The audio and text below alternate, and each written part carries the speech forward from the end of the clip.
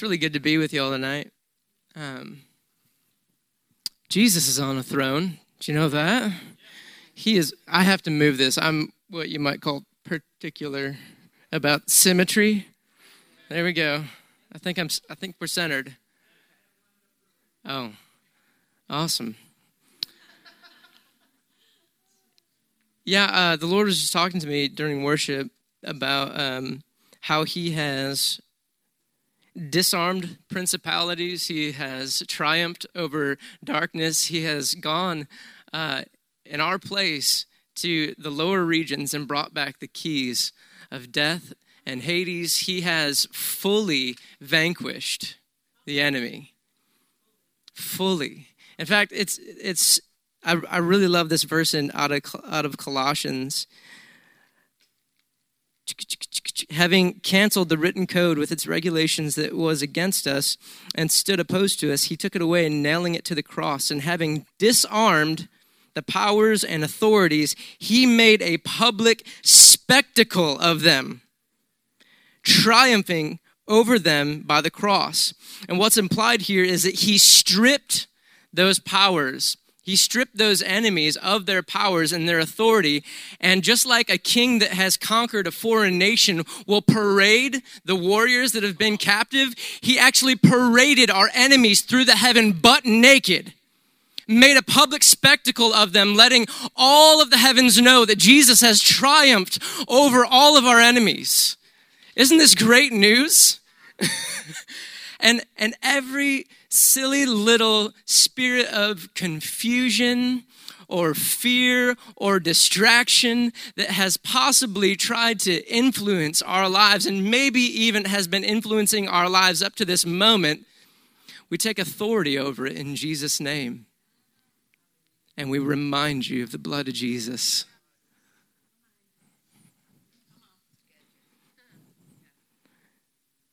Well, now I can preach. Awesome. Hey, I want to play a video. You guys all keyed up for that video? Let's do it. It's still bright up here. I encountered Jesus in a way that I've never encountered him before. I fell in love with Jesus. Just do it. He just wanted me to be myself. EJS rocked my world. Totally just go for it. Just do it. You'll never regret it. I didn't know how much the Lord loved me until I came to EJS. They really create an atmosphere of freedom for you to really experience God on a whole new level. EJS is just different because we're able to walk and do life with the students. We're not trying to give people encounters with a bunch of information. Every person on the team was on a personal mission to get everyone free. I thought, there's no way, I'm going to learn anything new. But every class, I've learned something new. I just loved the interaction that we had with people and also my fellow classmates and students. I came here, I had no money, I had no housing, I had nothing, and I did it. And it's the best decision I've made in the past 6 months. There are those moments when you encounter Jesus and you know that something has changed and you can't go back, and you can look at those moments like mile markers in your life. I would just encourage you to get out of the boat and to walk on the water. Encounter Jesus School is an amazing way to grow in your friendship with Jesus. We worship together, we pray together, we have a blast together. There's revelatory and biblical teaching. We've had hundreds of students go through this program, and they've not regretted it. They've been so grateful that they took the risk and joined us. So join us.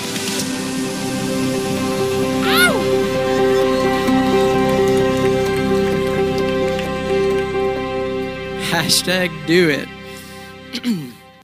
I just love all the faces in that video. Those are graduates of EJS, and we really become a family during that semester, and it's so fun.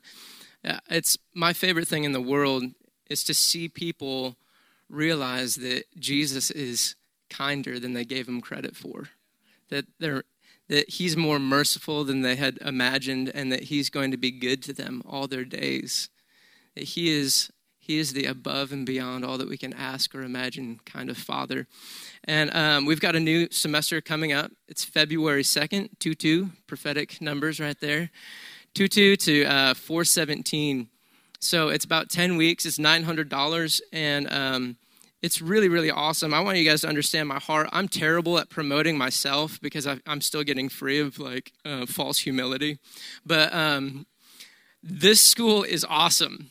We've had people come to our school from, I'm not going to name other big name schools that are really anointed and really awesome schools, and they come through our program because the Lord called them to it, or they just really wanted to do it, and they'll say things like, "This is better than anything I've ever done." And the reason I can say that is because we simply make room for the Holy Spirit to do what He loves to do. I'm not setting people free. I'm just creating a place. Vincent and I and Tracy, we're creating a place where people can get set free by the Holy Spirit.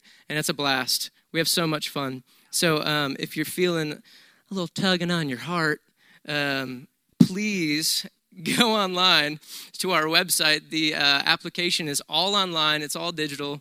We're not killing any trees. And it's actually really fun to fill out that application.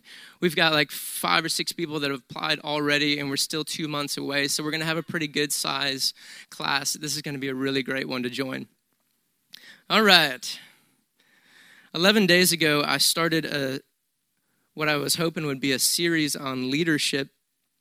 And I didn't continue this past Sunday because I felt like the Lord wanted me to give a brief teaching on prophetic words of knowledge and then actually give some words of knowledge. And Vince and I gave many words, but not many of them were actually filled with knowledge. We were prophesying, not prophesying, but at least we weren't prophet-lying. Seriously, if you want to see 2 pastors just swinging for the fences and completely missing every pitch, you should go and download that video on our YouTube channel right now. Storehouse Dallas on YouTube. Go check it out. It's very humbling. We're not posting it. Oh, man. Now we have to. I would have been fine not posting it. It's actually pretty embarrassing. But I really love doing stuff like that. It's great when you nail the words of knowledge and people are like, "Whoa, that's awesome. Jesus knows me." But sometimes it's actually more encouraging to see the pastor completely bomb it because you're like, I could try that. You know? He stood back up and went for another one.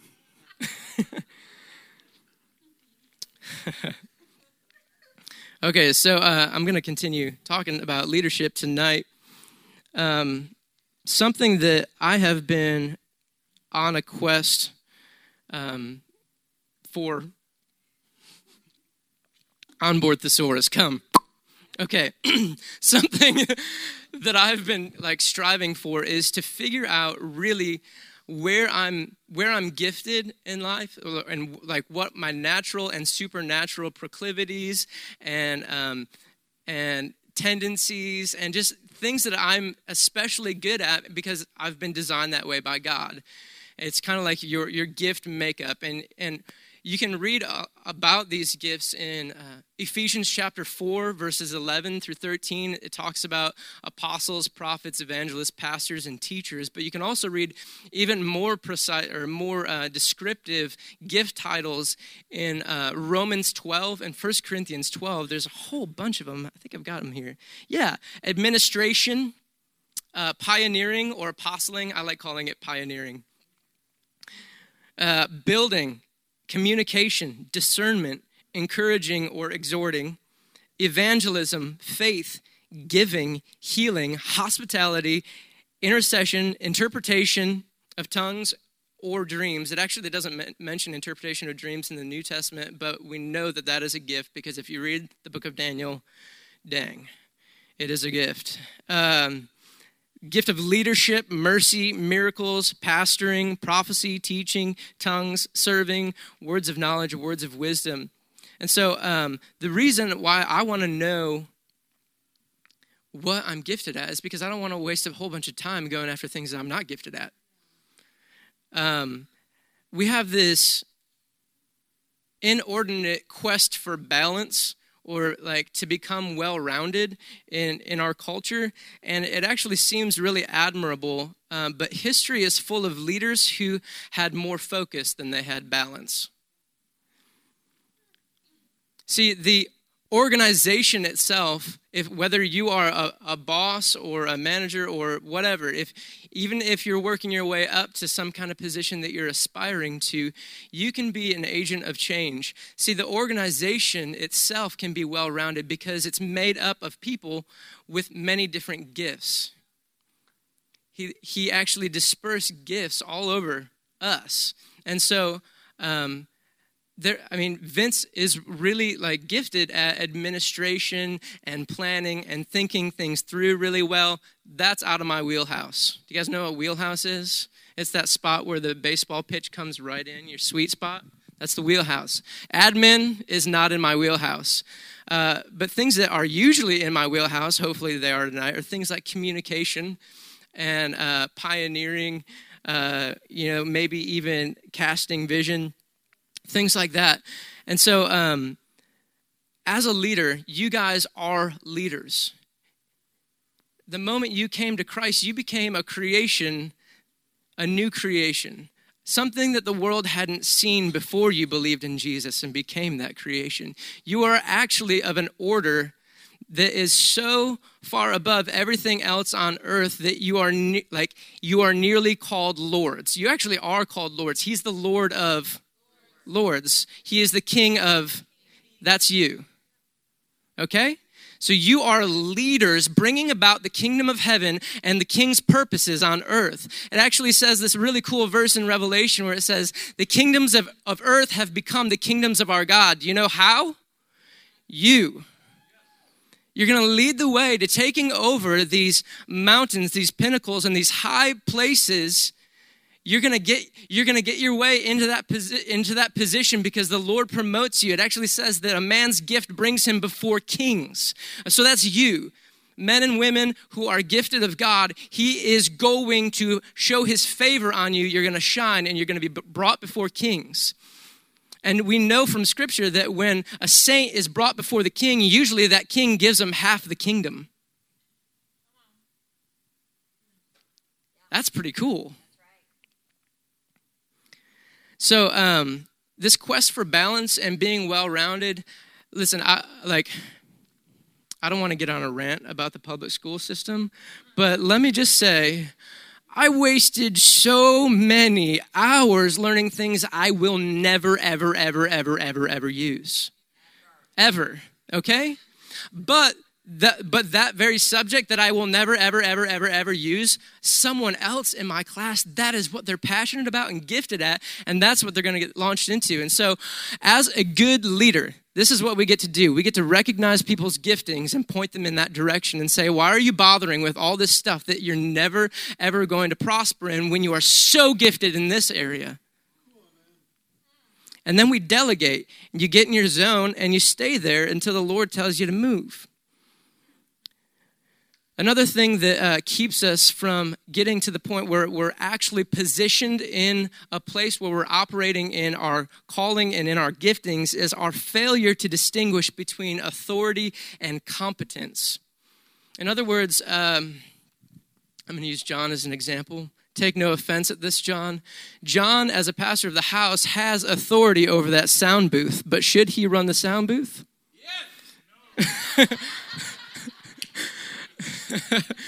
See, that's the difference between authority and competence. See, Mason is a great sound guy. He's not in charge of the church, but he's very competent in that place, and he relates to John and Tracy and me very well as someone who serves the house because he wants what we all want, which is to create revival in this place. And Mason is so stinking important back there, tweaking the levels and sounds and EQ and everything so that we can really have a good time worshiping Jesus, right? So failure to distinguish between authority and competence. Let's stop doing that. So I'm in charge of things around here that I have no competence in. That's why I just delegate to someone who is smart in that area. All right. Something else that keeps us from operating or just pursuing this place where we're actually operating in our gifts is an unwillingness or a failure to develop other leaders. This sounds weird, but Vince and I, we're always looking for our replacement. Including today, we were actually just talking about it, going through lists of people thinking, who can we start to train to start to lead and to do the things that we do? Because it's actually easier to have this mentality, well, if something needs to get done right, well, I'm just going to do it myself. But what we actually really need to do, which will enrich us in every way, is to train other people to do these things that are slightly outside of our competencies so that they have a place where they can flourish in their gifting.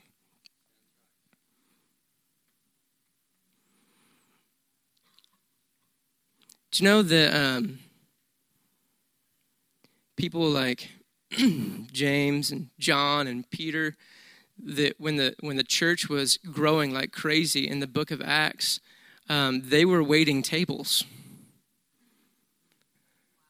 Like they were like dispersing food to the people who had need, to the widows and the poor, and they were like setting the table for the Lord's Supper. They were doing all these things and serving, and eventually, like, they just had to get together and talk about the situation that they were in, because it came to a point of conflict because they were neglecting the ministry of the word in order to serve tables. Now, there's absolutely nothing wrong with serving tables, but they were given the charge of like the word of God, the apostles' teaching, to spread what they have known and what they have seen and heard from Jesus. So waiting tables, even though it's very honorable, it came to a point where it was actually fighting with what they were really made to do. And so they did not ask for volunteers. They chose 7 men. You know what the results were? You can read it in Scripture. It immediately says, the word of the Lord spread, the number of disciples grew, and key influencers in the city were converted.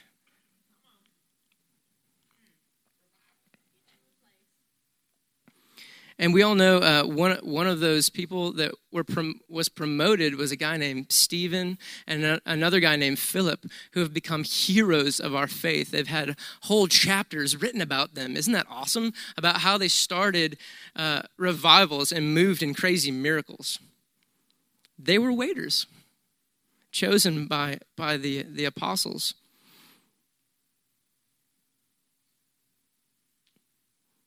When I was growing up, I played soccer just about every year of my life. Well, every year of my life since like kindergarten. I love that sport.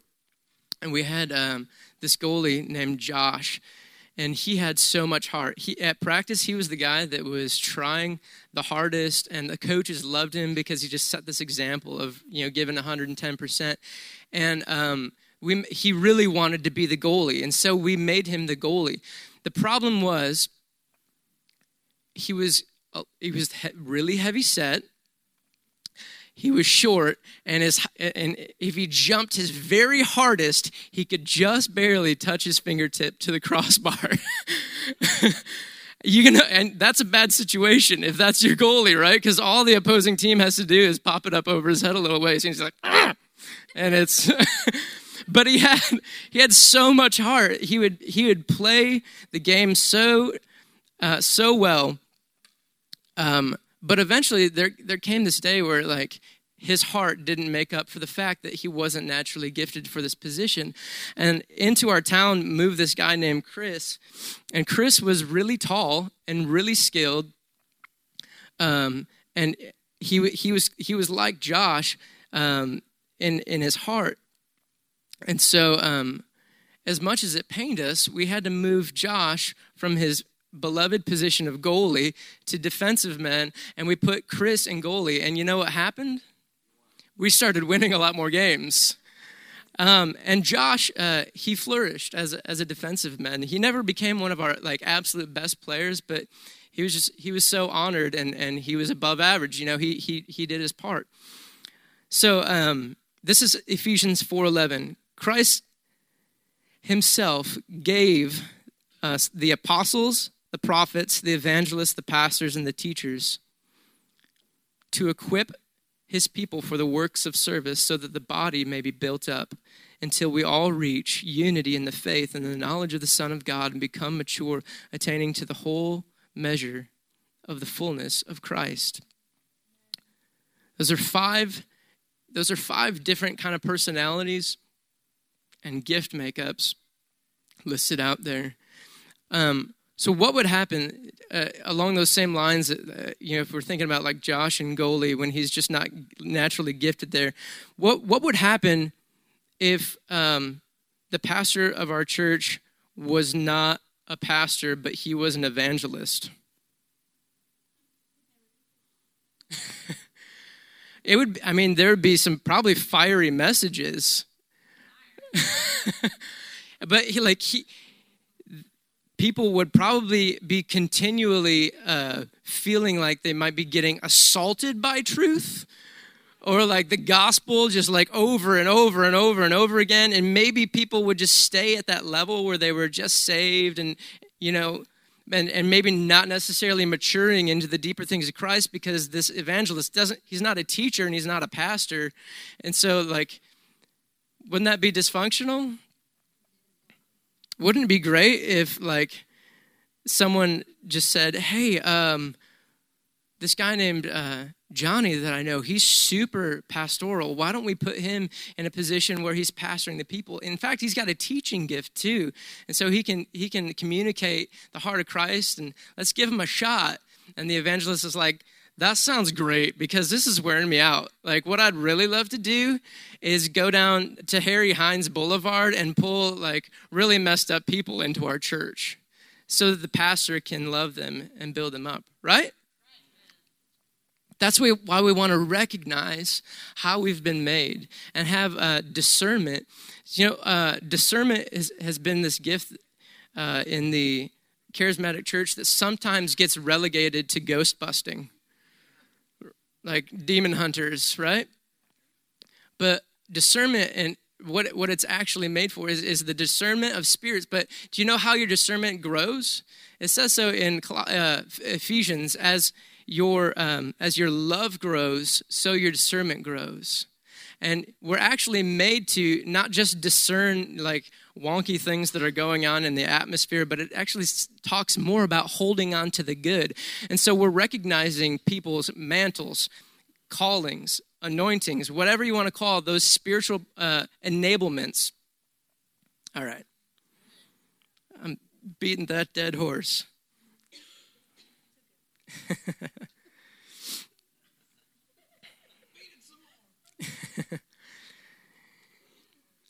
Here's the difference between leadership in the world and leadership in the church. One of the big differences. And the CEO of a company is usually, the shot caller, and the CEO is being served and lifted up by everyone under him.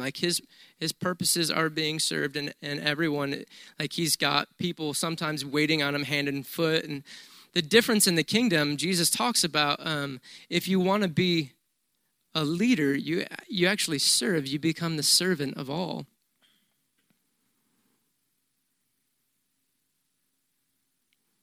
I want to talk to you, be somewhat candid with you, and tell you something that has frustrated me. I've had people that have thought really highly of me as a leader or a pastor or a teacher or a worship leader, and even some people who've asked to be discipled by me, and I think it's great. But this has happened a few times where when this person really gets in my life, they see problems. And they sometimes see chaos and moments of weakness, maybe even unhealthy patterns of thinking, dare I say even sin. Fruitless talk, selfishness, fear, anger directed at my wife or my kids. They see me in real life walking out this process of sanctification, walking out, becoming more like Jesus. And if we're becoming more like Jesus, that means that there are areas in our life that are not like Jesus, right? And so when these people that thought really highly of me as a pastor or a leader or whatever get in my life and they see this thing, the luster of my coolness wears off.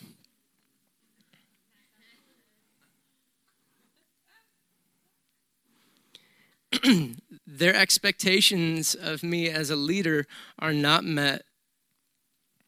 I know this to be true because I've done this to my own leaders and mentors and the people that I thought are superheroes of ministry, the people that, you guys have people like this, like that you look up to so much, you just want them to think cool things about you and like tuck up underneath their arm and have them mentor you and just continually tell you how cool you are. Like we all have people like that, like we want to be mentored by.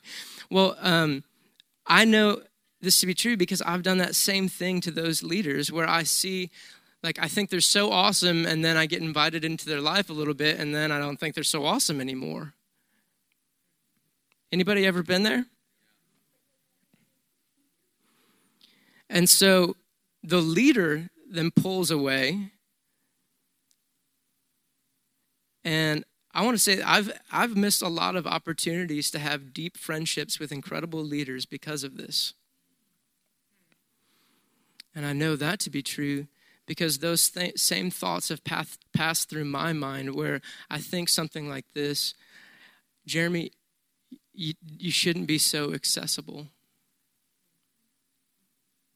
You need to keep your disciples at arm's length.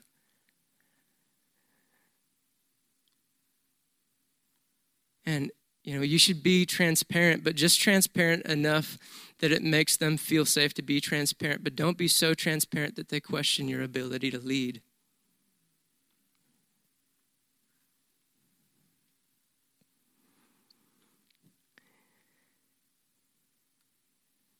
I want to say that your leaders are and forever will be screw-ups. And really, why do we have the right to put them on a pedestal or expect things of them that we don't expect of ourselves? Or maybe the very reason why we're expecting them to be better than they are is because we've been beating ourselves with the law, expecting that we're supposed to be better than we are. And we're treating them as we would have others treat us, as we would treat ourselves. Now, what I want is not to dishonor leaders. What I want is to actually create a culture and a church of honor where we honor everybody.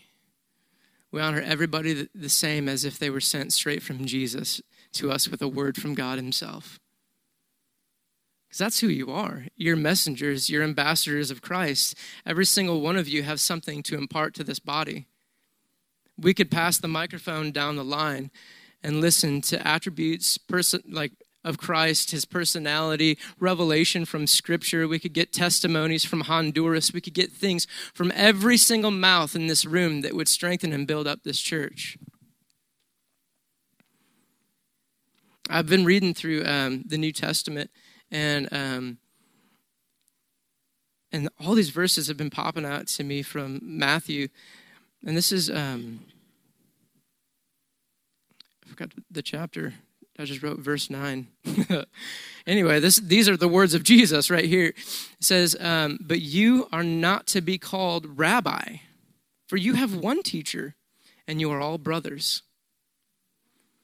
Whoa, that's intense. And don't call anyone on earth father, for you have one Father, and he's in heaven. Nor are you to be called instructors or teacher, for you have one teacher and instructor, the Messiah. The greatest among you will be your servant. Those who exalt themselves will be humbled, and those who humble themselves will be exalted. Another place, Jesus is called good, and he's like, why are you calling me good? There's only one person that's good, it's God. And again, I'm not saying that we should show less honor to our leaders. We should show more honor to our leaders and equal honor to everyone else that we meet.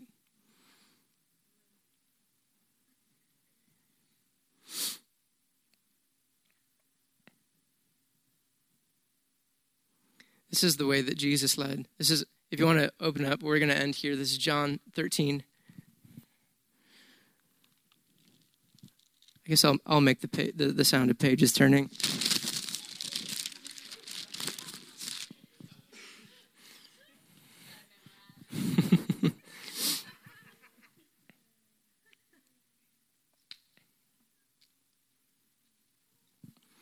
This is John 13, verse 3. Jesus knew that the Father had put all things under his power. Jesus knew that the Father had put all things under his power. So I was talking about CEOs earlier, right? He's the CEO of the universe. All things. What things? All things under his power. He is at the top of that pyramid of influence and authority. Actually, let me do a little bunny trail here and hop along with me.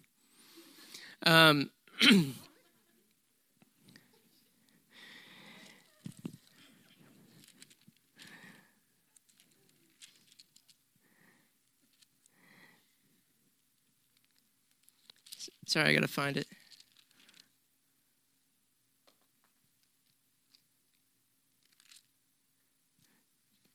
Okay, I'm having trouble finding the verse, but I can say it to you. A centurion came to Jesus and said, "My servant is lying at home and he's paralyzed and he's suffering greatly, and he's begging him to heal him." And Jesus says, "That's great. I'll go with you and heal him right now." And then centurion says, "Lord, I'm not worthy to have you come under my roof, but simply say the word, and I know that my servant will be healed.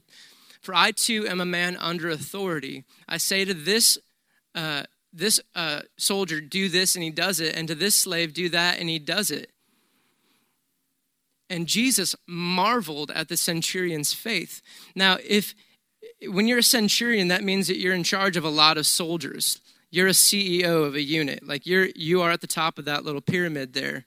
And the centurion's actually, he says, "I am a man under authority." Meaning he knew that he was rightly related to the authority over him. And so when he told another soldier to do something, that soldier didn't fear that centurion. He feared Caesar, because that centurion was in right relationship with the king. And so the centurion in this moment was recognizing something that all of Israel had missed, which is that Jesus was in right relationship and authority under the Father. And that's why he could say to an angel, "Go," and he'd be healed. I'll flip back over. Jesus knew that the Father had put all things under his power and that he had come from God and was returning to God. So he got up from the meal, took off his outer clothing, wrapped himself around the waist with a towel. After that, he poured water into a basin and began to wash the disciples' feet, drying them with a towel that was wrapped around him. He came to Simon Peter, who said to him, "Lord, you're going to wash my feet?" Jesus replied, "You do not realize now what I'm doing, but later you'll understand." "No," said Peter, "you'll never wash my feet." Jesus answered, "Unless I wash you, you have no part with me." Then Simon Peter replied, "Not just my feet, but my hands and head as well." And so here's what the Lord is saying. Jesus knew that everything had been put under his feet, and so he got under their feet. Because then nothing would be above them. They would be placed in a realm of authority above all principalities on earth. Jesus knew that everything had been placed under his feet, so he got under your feet to lift you up. And he's saying to Peter, like, this has nothing to do with washing. You're clean. You're going to understand this later. He says, you're going to have no part with me unless you let me do this. And what the Lord is saying, unless you let me serve you, you're not going to have any part with me. I came to serve. You guys know that he's still serving. He wants to work for you. He wants to be the one that opens a door and pushes you into the place where you have the influence and authority that you've always wanted, and you're moving in the place of your gifting. He wants to work for you. He wants to serve you. And the trouble that we actually have more than anything is the ability to receive his love. Because we always give him reasons, just like Peter. You shouldn't even touch my feet. No, Lord. And it's this false humility where we're saying, you're wrong about me, Jesus. You don't even know. I'm not worthy to have you touch my feet. And Jesus is saying, let me wash you. Let me serve you. Let me serve you. And this is what a leader does. You find a leader like that, you follow him. You follow her. You find a leader that serves you, that washes your feet, that pushes you up above them. And that's a leader that you want to be like. Let's stand and pray.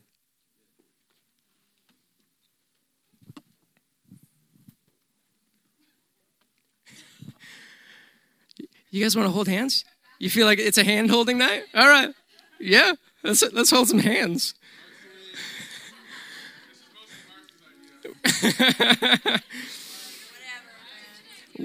Come on, we are one. Kumbaya.